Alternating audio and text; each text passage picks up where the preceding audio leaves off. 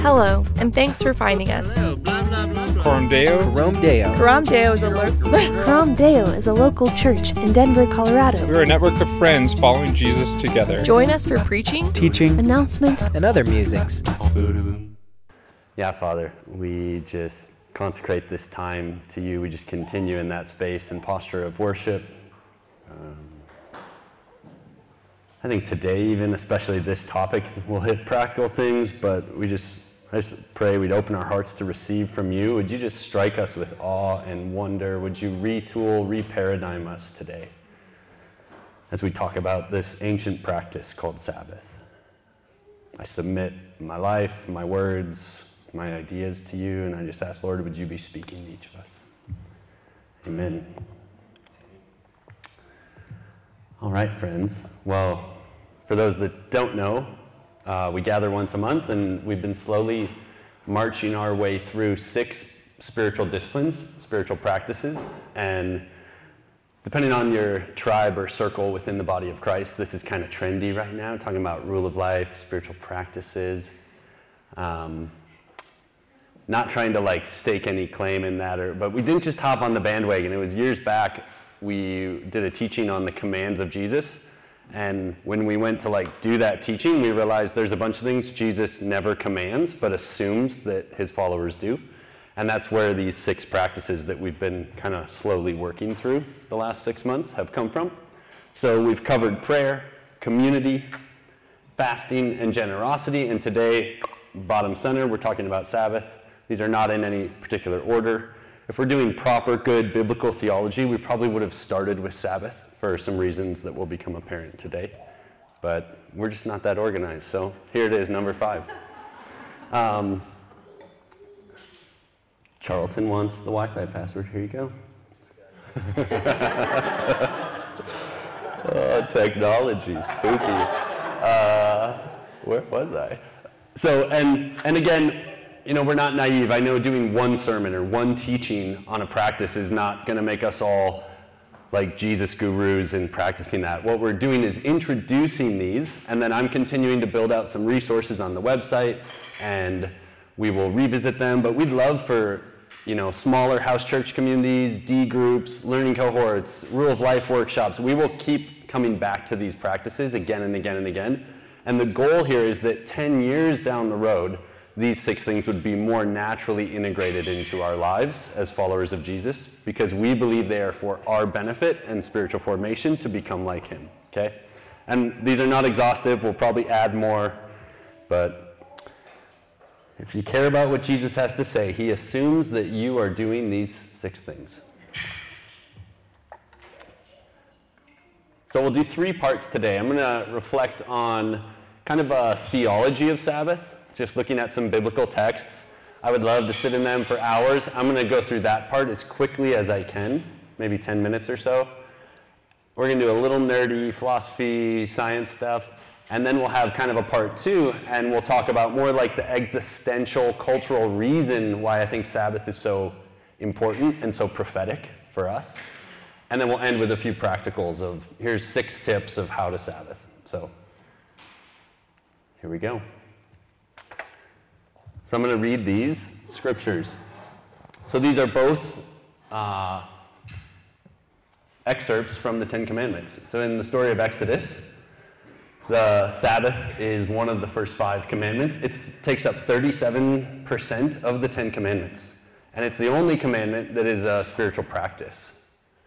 And then Deuteronomy, which basically just means law again, is a recapitulation of the 10 Commandments written to the next generation who didn't live through the Exodus experience. So it's the same commandments, but then there's a little twist, little interpretation going on there because Moses is speaking to a different audience when he records them. So Exodus 20, remember the Sabbath day by keeping it holy. 6 days you shall labor and do all your work, but the 7th day is a Sabbath to the Lord, your God. On it you shall not do any work, neither you, nor your son, nor your daughter, nor your male or female servant, nor your animals, nor any foreigner residing in your towns. For in 6 days the Lord made the heavens and the earth, the sea and all that is in them, but he rested. In the Hebrew here it's Shabbat, means stop, on the 7th day. Therefore the Lord blessed the Sabbath day and made it holy. Deuteronomy 5, same law, same command. Observe the Sabbath day by keeping it holy, as the Lord your God commanded you. 6 days you shall labor and do all your work, but on the seventh day is a Sabbath to the Lord your God. On it you shall not do any work, neither you, nor your son, nor your daughter, nor your male or female servant, nor your ox, nor your donkey, or any animals, nor any foreigner residing in your town, so that your male and female servants may rest. Again, same word rest, but the Hebrew in this instance is nuach, which means to settle in and reside, to make a home in, as you do. Remember that you were slaves in Egypt, and that the Lord your God brought you out of there with a mighty hand and an outstretched arm. Therefore, the Lord your God has commanded you to observe the Sabbath day. So the short observation here is Sabbath is a command. And we could probably talk till we're blue in the face and argue about whether that command still stands today from the Old Testament law. I mean, it's not like one of those random, of the 613 laws in Leviticus. It's not like a random tangential cultural law. It's not a dietary law. It's not a clothing law for the priest. It's not some obscure law. It's in the Ten Commandments. I think even still, you could probably make a good argument that it's not binding for Christians today. My hope today is that even if you don't think this is binding, or that we should still follow this command, I would hope to convince you that for your own sake, sanity, and spiritual health and life following Jesus, you should practice some form of Sabbath. So the origins here, there's kind of two origins hinted at, even in these texts. The Exodus command roots this in the creation narrative of Genesis 2. And then the Deuteronomy command roots it in the Exodus narrative of liberation. So creation into slavery, bondage, and now new creation. So, the concept of Sabbath as a practice and an idea of rest is a plumb line and woven into the entire fabric of the Old Testament narrative. So let me just read a few things here. This is Genesis 2, verse 2 and 3. So this is the end of the creation narrative. The 6 days have just been filled, created. And by the seventh day, God had finished the work he had been doing. So on the seventh day, he rested. He ceased. He Shabbat from all his work. Then God blessed the seventh day and made it holy, because on it he rested from all the work of creating and all he had done. And there's all kinds of interesting cultural history we could go into, and the significance of the number 7, meaning completion, and the patterns of 7 in the creation narrative. Most of the lines of the creation narrative poem have 7 words in them. And then the actual word for completeness in Hebrew, the letters are just jumbled around to spell the word 7 in Hebrew. So there's all this crazy Bible scholar stuff you can nerd out on. It's very fun. I can send you a 40-page article if you want. I'll post it on the Sabbath practice on our website. But I'm not going to dive into that today. I'm going to read a quote from a Bible scholar instead. This is Michael Morales. He says, "The seventh day is the first object that is sanctified and set apart as holy. Everything before that is good, but this day is special. It's sanctified, set apart as holy. By this consecration, God creates the seventh day." This is key of what we're going to sit on here. He creates the seventh day a cathedral in time. That's a phrase from a Jewish scholar named Abraham Heschel. Forming a temporal space and filling it with holiness, so that there, in the culmination of creation, forming and then filling kiss each other. And this is kind of a crazy countercultural idea, especially nowadays too, but especially in the ancient Near East. Right? Deities, where do deities preside? They preside in lands and territories, on mountains and in holy places, in temples and in statues. But this God, the God of creation who made all things, the earth is his temple, and he resides in time. The place where you go to meet this God is consecrated time, not a special mountain or a special temple or a special place. And this is where it gets really fun. I promise not to go too long here. I gave myself a rule, 5 minutes. You have to stop, 5 minutes. So what is time? This phrase, cathedral in time, was just blowing my mind all week. There's a lot of history here. Newtonian physics, so Isaac Newton invented calculus, the integral, derivatives, the apple in the tree, England, gravity, all that fun stuff. So the foundational assumption for the breakthrough of Newtonian physics was that time and space are absolute entities, unchanging, so that the world plays out like motion on a piece of graph paper. And in order for his laws to work and predict events and forces and energies, right, those two things, time and space, have to be absolute. Come modern physics, turn of the 20th century, and some really bright physicists are doing a lot of experiments in electromagnetism with light waves, and they're starting to realize that mechanical laws, Newtonian laws, do not work when you get really small or when you get really big. They work for the everyday experience of human beings on planet Earth, but when you go to the extremes of that, they break down. They just are they give nonsensical answers. And so Einstein, he comes along and basically says, what if Newton's wrong? What if time and space are not neutral absolutes? What if time and space are relative? I know, even that sentence, you're like, I don't even understand what you just said. I don't know if I fully do either. So here's essentially what Einstein goes on to publish in two papers. First paper in 1905, General Relativity, and then a decade or so later in his Special Relativity, which deals more with acceleration and force. But General Relativity, he basically throws out there, time and space are not absolute. The one true enduring absolute that has no referential frame of reference is light. The speed of light is 670 million miles per hour, and it never changes. So you could be running right alongside the speed of light at 660 million miles per hour, and it's just a little ahead of you, and it's still running ahead of you 670 million miles per hour. The speed of light never changes. Time and space, on the other hand, do, and they're relative to your frame of reference. You have no idea how excited I am to get into this.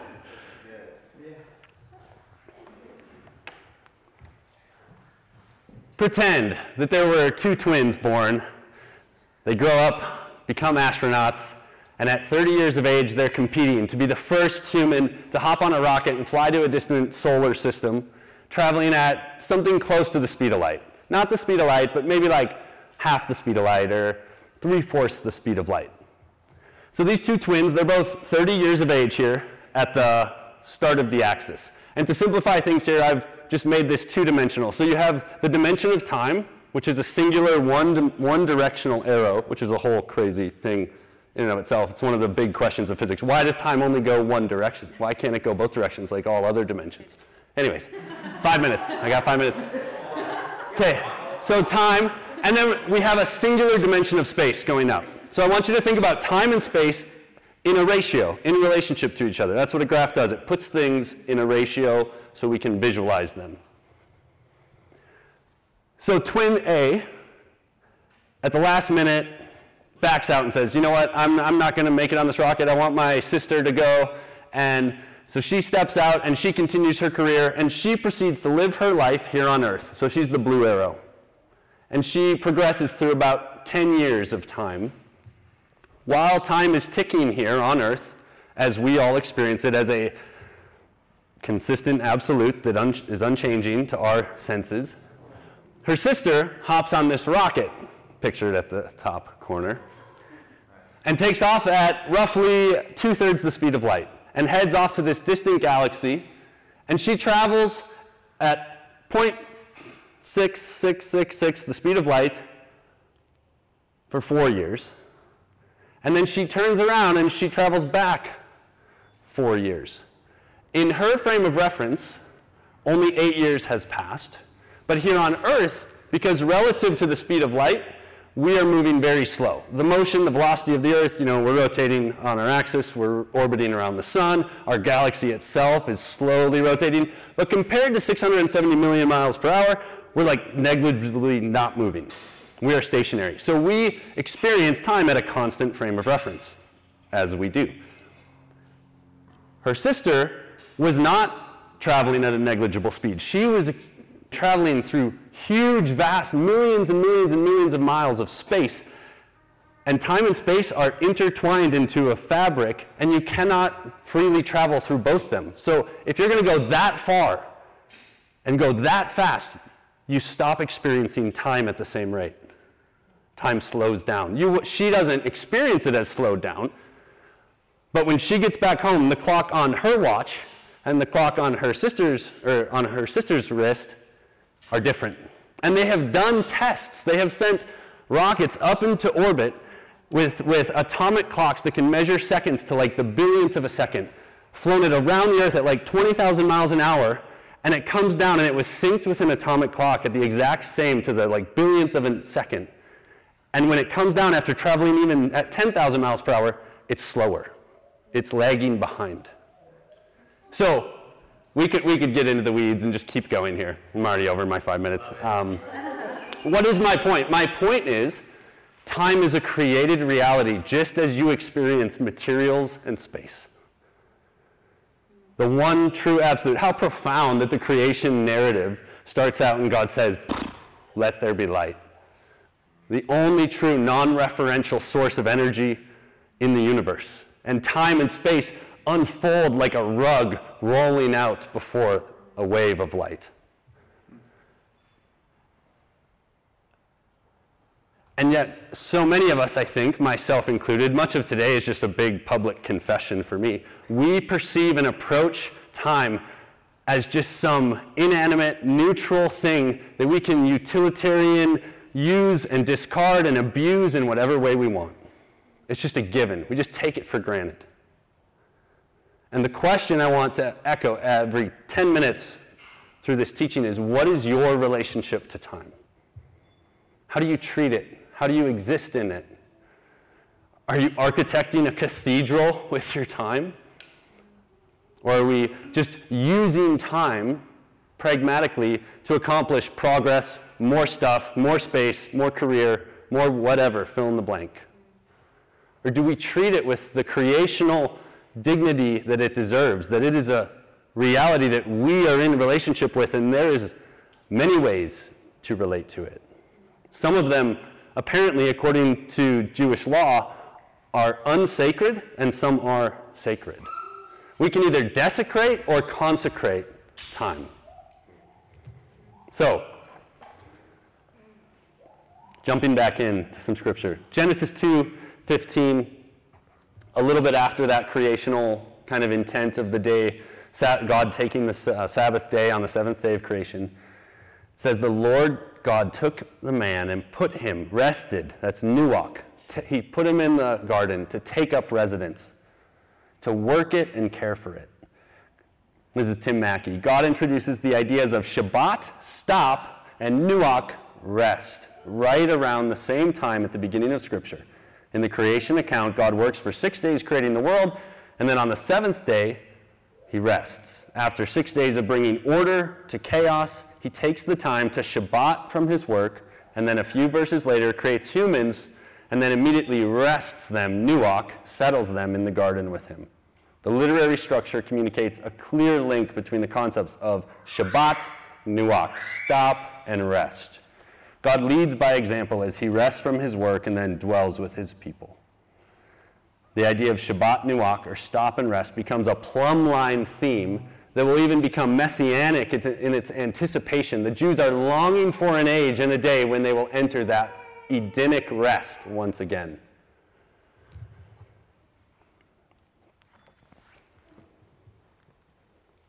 Let's read a quick Jesus story, and then we'll transition to some practicals. This is from Matthew's Gospel, a brilliant little montage of stories here in chapter 12.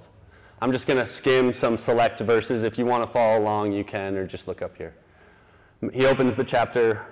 At that time, Jesus went through the grain fields on the Sabbath. So Jesus and his disciples are walking into this Jewish town, and they're hanging out with him. It's the Sabbath, and they're hungry. And his disciples were hungry and began to pick some heads of grain and eat them.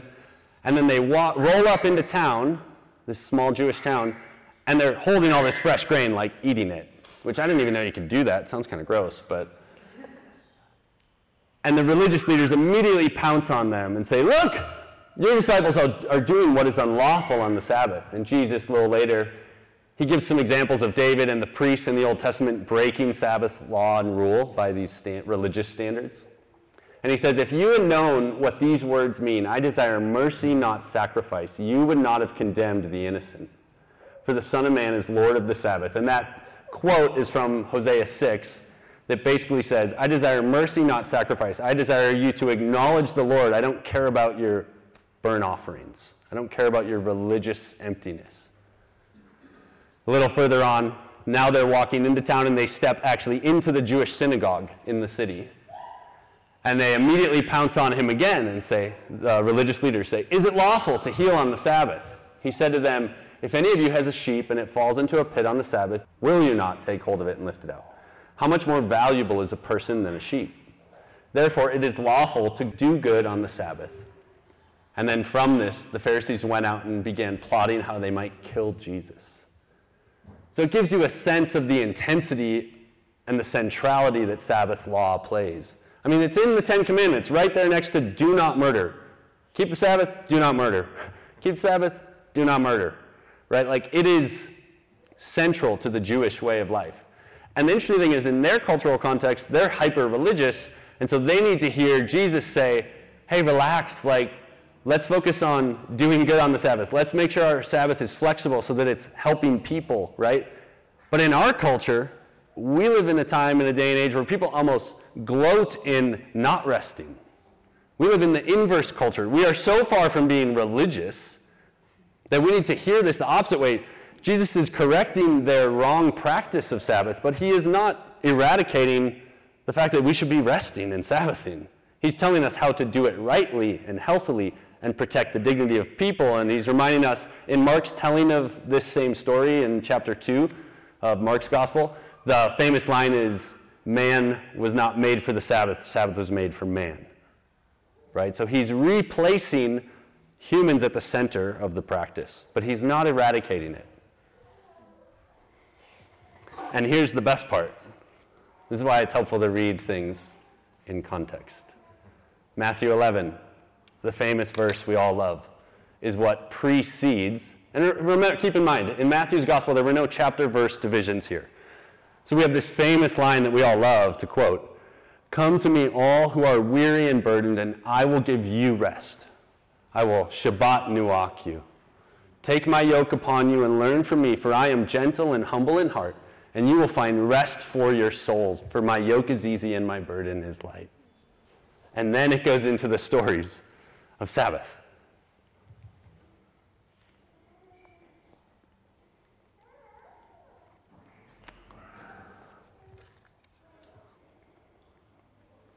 So I think Jesus adds to this, and this is not my, this is a clever kind of summary, I think, of a biblical theology of Sabbath.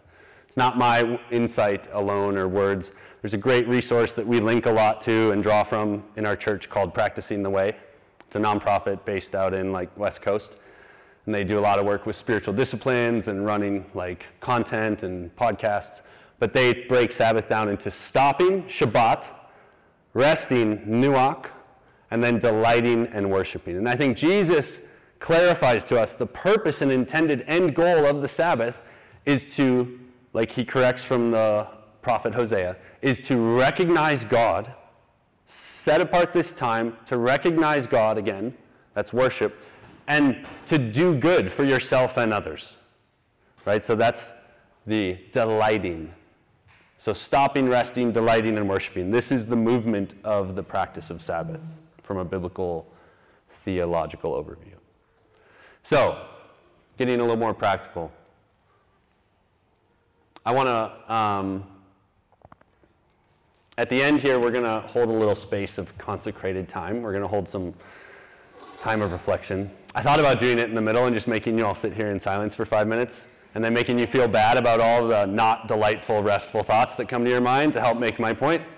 But I'll just say that instead of doing it now. We'll do it at the end.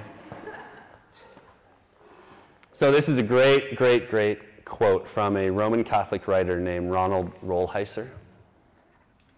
I'm going to read it at length. So this is from the opening few pages of a book of his, one of my favorite books I've ever read, called The Holy Longing. "It is no easy task to walk this earth and find peace. Inside of us it would seem something is at odds with the very rhythm of things, and we are forever restless, dissatisfied, frustrated, and aching. We are so overcharged with desire that it's hard to come to simple rest. Desire is always stronger than satisfaction, so it seems. And he goes on for a couple pages to outline all the different myriad of voices and writers and thinkers who have basically echoed this same sentiment, believers and non-believers. Whatever the expression, he summarizes, everyone in this big list he just went through is ultimately talking about the same thing: an unquenchable fire, a restlessness, a longing, a disquiet, a hunger, a loneliness, a gnawing nostalgia, a wildness that cannot be tamed, a congenital, all-embracing ache that lies at the center of the human experience and is the ultimate force that drives everything else. This dis-ease is universal. Desire gives no exemptions. We have to do something about that fire that burns within us. What we do with that fire, how we channel it, is our spirituality. Thus, we all have a spirituality, whether we want one or not, whether we are religious or not. And I think this quote is a driving kind of idea at the heart of even teaching on and trying to implement and integrate into our lives spiritual practices. Because we can confessionally believe anything we want. We can confessionally say we love Jesus or we believe these things. But again, back to that question, what is our relationship with time? How do we steward that gnawing ache within us as it plays out in our days and lives and weeks? Because that's going to dictate and determine 50 years down the road far more of the fruit of our spirituality than what we just said we believed in our head or the church attendance we did or whatever.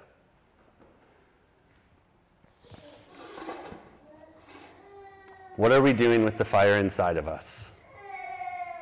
Your system's perfectly designed to give you the results you're getting. So how are we doing with stewarding time? How many of us feel rested and content and satisfied with the amount of time we have in a day or a week? Like an honest little dipstick test is it's probably not very delightful, not very restful, not very worshipful. We have a pretty culturally, systemically toxic relationship with time. Unending scarcity.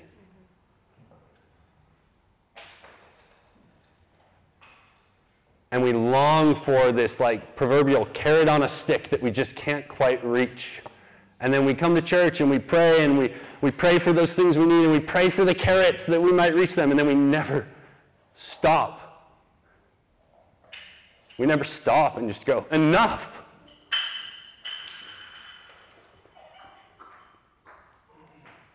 My life is good enough as it is.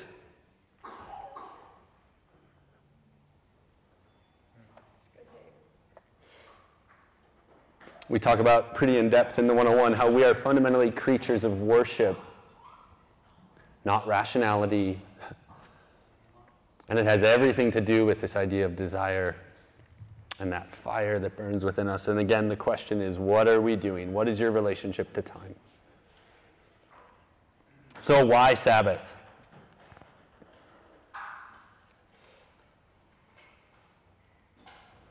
I'll just put. According to Jesus and many mature followers of him down through the ages, the Sabbath was made for us to protect us, liberate us, form us, and anchor us in time with our Creator, his creation, and our community. Our bodies. It's not evil or bad to have these insatiable, unquenchable desires. It's the source of much creativity and progress and growth. But what God would say to us, I believe, is there's 6 days for that. There's time for that. And then there's a time to stop, embrace and accept your limits, and say enough.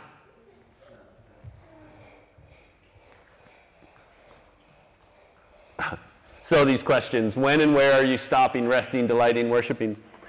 I'll just read some of this for time's sake so I don't go too long.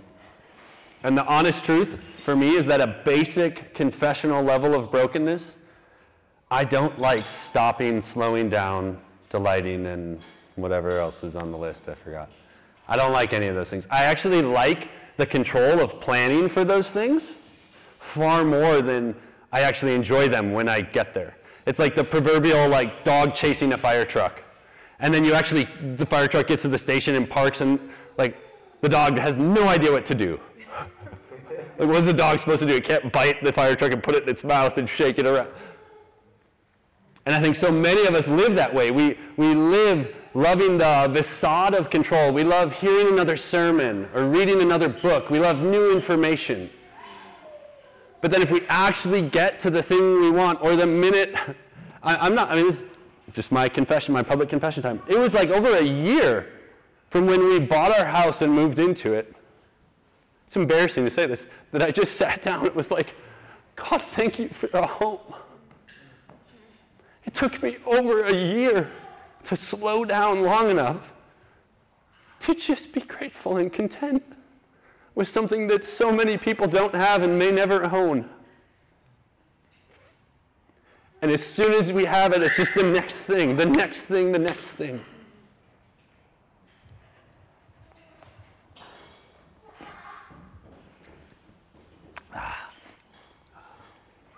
One of my favorite Sabbath practices is to try and manipulate and convince my wife that manual labor is restful. I'm pretty good at it, actually. I've been practicing for 3 years now, and this marks a stake in the ground moment where I've said it out loud publicly, so there's no going back now. That season is done. A new one is coming.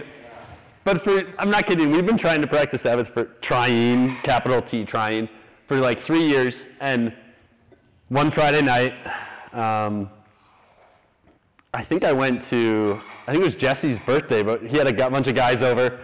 And everyone's like, oh, what do you guys do this week? I was like, I'm going home and I'm digging a ditch. And it's our Sabbath. I come back home. It's like 10 o'clock. My wife is already asleep.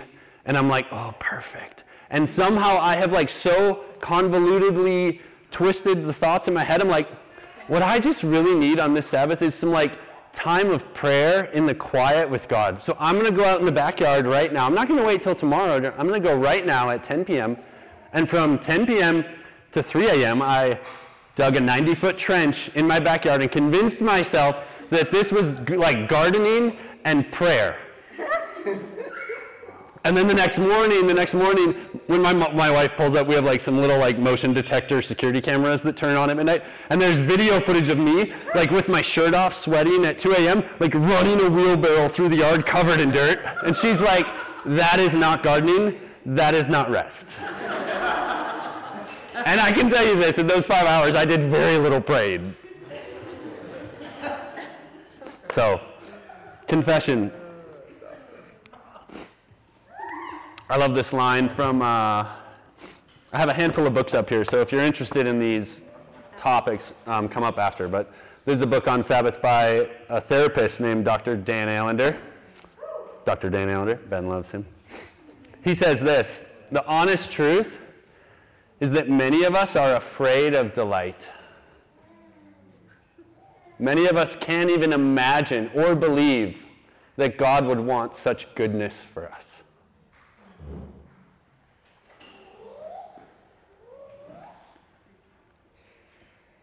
And hear this right, Dan's not saying God wants you to be rich and beautiful, and he's saying he wants you to experience deep rest and contentment and delight as you are right now, without progressing or improving yourself or your finances or your dreams or your career or your family.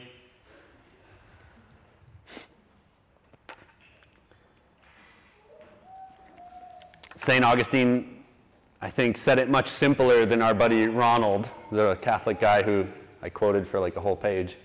St. Augustine said it this way in his journal, his Confessions. He said, you have made us for yourself, and our heart is restless until it rests in you. And I think the honest truth is the first movement of Sabbath, if you even try this, is it will largely be a negative experience right away, because it will just expose all the layers of undealt with disappointment, frustration, bitterness, with your life, with God. But God does not exist at the end of that carrot stick, because he has consecrated himself and he dwells in time and he waits for us there. And if we keep busying ourselves with stuff and space and dominion, we will never stop, and we will never experience him. We find God in the created reality of time. So again, what is your relationship with time? We will never enter into rest until we accept that normal life is enough. We will never enter rest unless we learn to live this world free from the insatiable fears and desires that burn within us. Sabbath is an act of resistance, an act of worship where we regularly clarify who our King is, what he has done, will do, and then we actually live like it's all true. The Jewish scholar I referenced earlier, Abraham Heschel, says it this way: unless one learns how to relish the state of Sabbath while in this world, unless one is initiated into the appreciation of eternal life, one will be unable to enjoy the taste of eternity in the world to come. It reminds me of C.S. Lewis's allegory, The Great Divorce, where like the phantom humans are walking on the grass of heaven, and it's so sharp, the grass is so much more real that it like hurts their feet, it pierces their feet. Or Jesus says it a lot more bluntly, right? I think it's in Matthew 7 where he says, yeah, a bunch of you guys did like the Jesus stuff in my name, but when I meet you face to face, I'll say, I never knew you. Depart from me. It's the same idea that if we don't learn to cultivate in the present what we long for in the future, we will never reach it or even be able to receive it, even if it's slapping us in the face.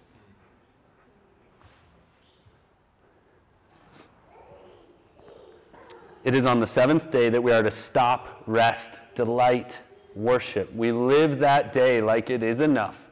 We live in the present like our future completed selves. It's a prophetic act of defiance. So, inviting us to the practice. And again, I think it's clear whether you think this is a command from the Old Testament that still stands or not. I think this practice is an invitation to goodness that God longs for us to embrace. And I think it'd be an error, of course, to abuse it and be religious or overly strict or intense, but it would be an equal error to ignore it. The author of Hebrews, there's kind of that famous rest passage that I didn't have time to get to today. But in Hebrews 4, verse 11, just this great little line, let us therefore make every effort to enter that rest. Speaking to this kind of both Sabbath rest and an eternal rest that our hearts and souls long for.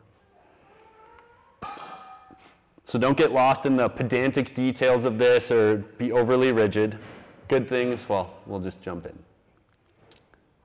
First one, you must plan and prepare. You will not accidentally find yourself stopping, resting, delighting, and worshiping.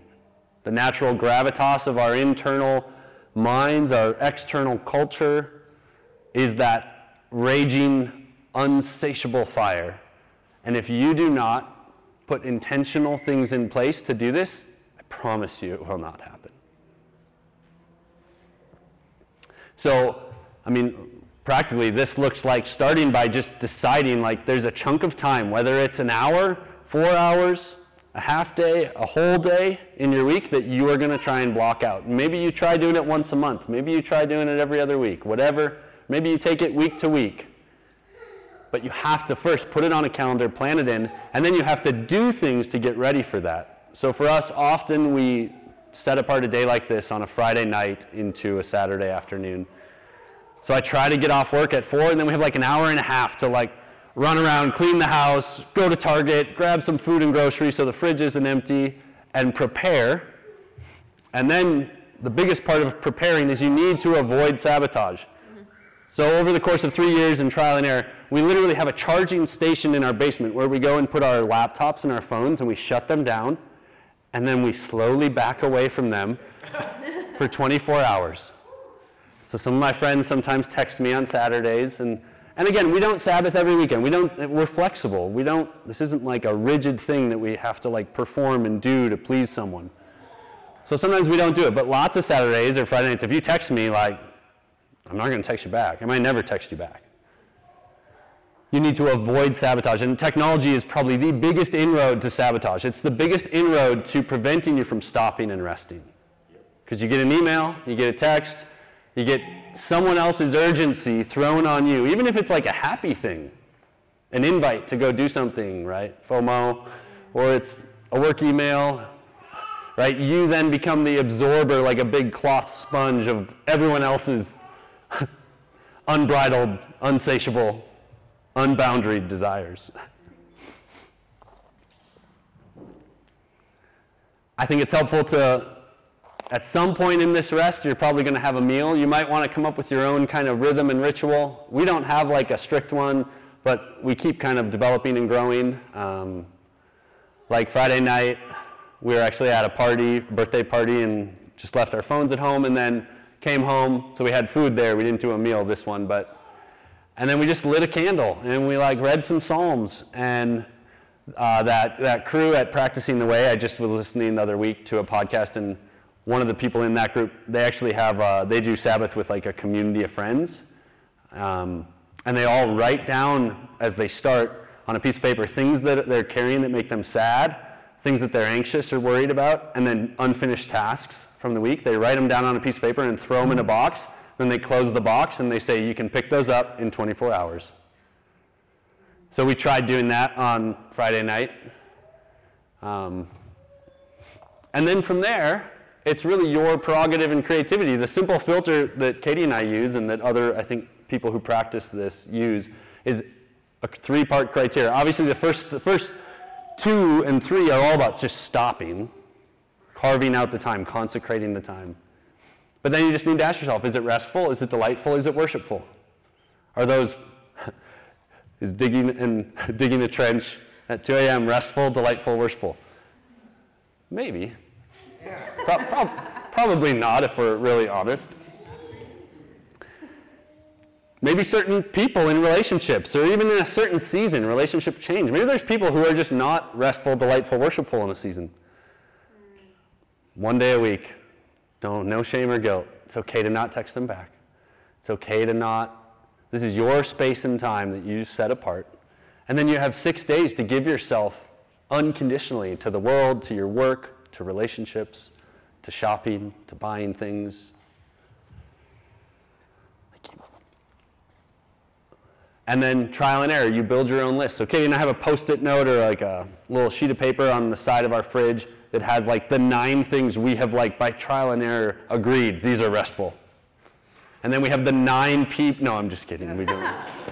That was a joke. And then lastly, again, how I started, living things are flexible, living things grow. So it needs to change. It needs to change with your season of life, with your job.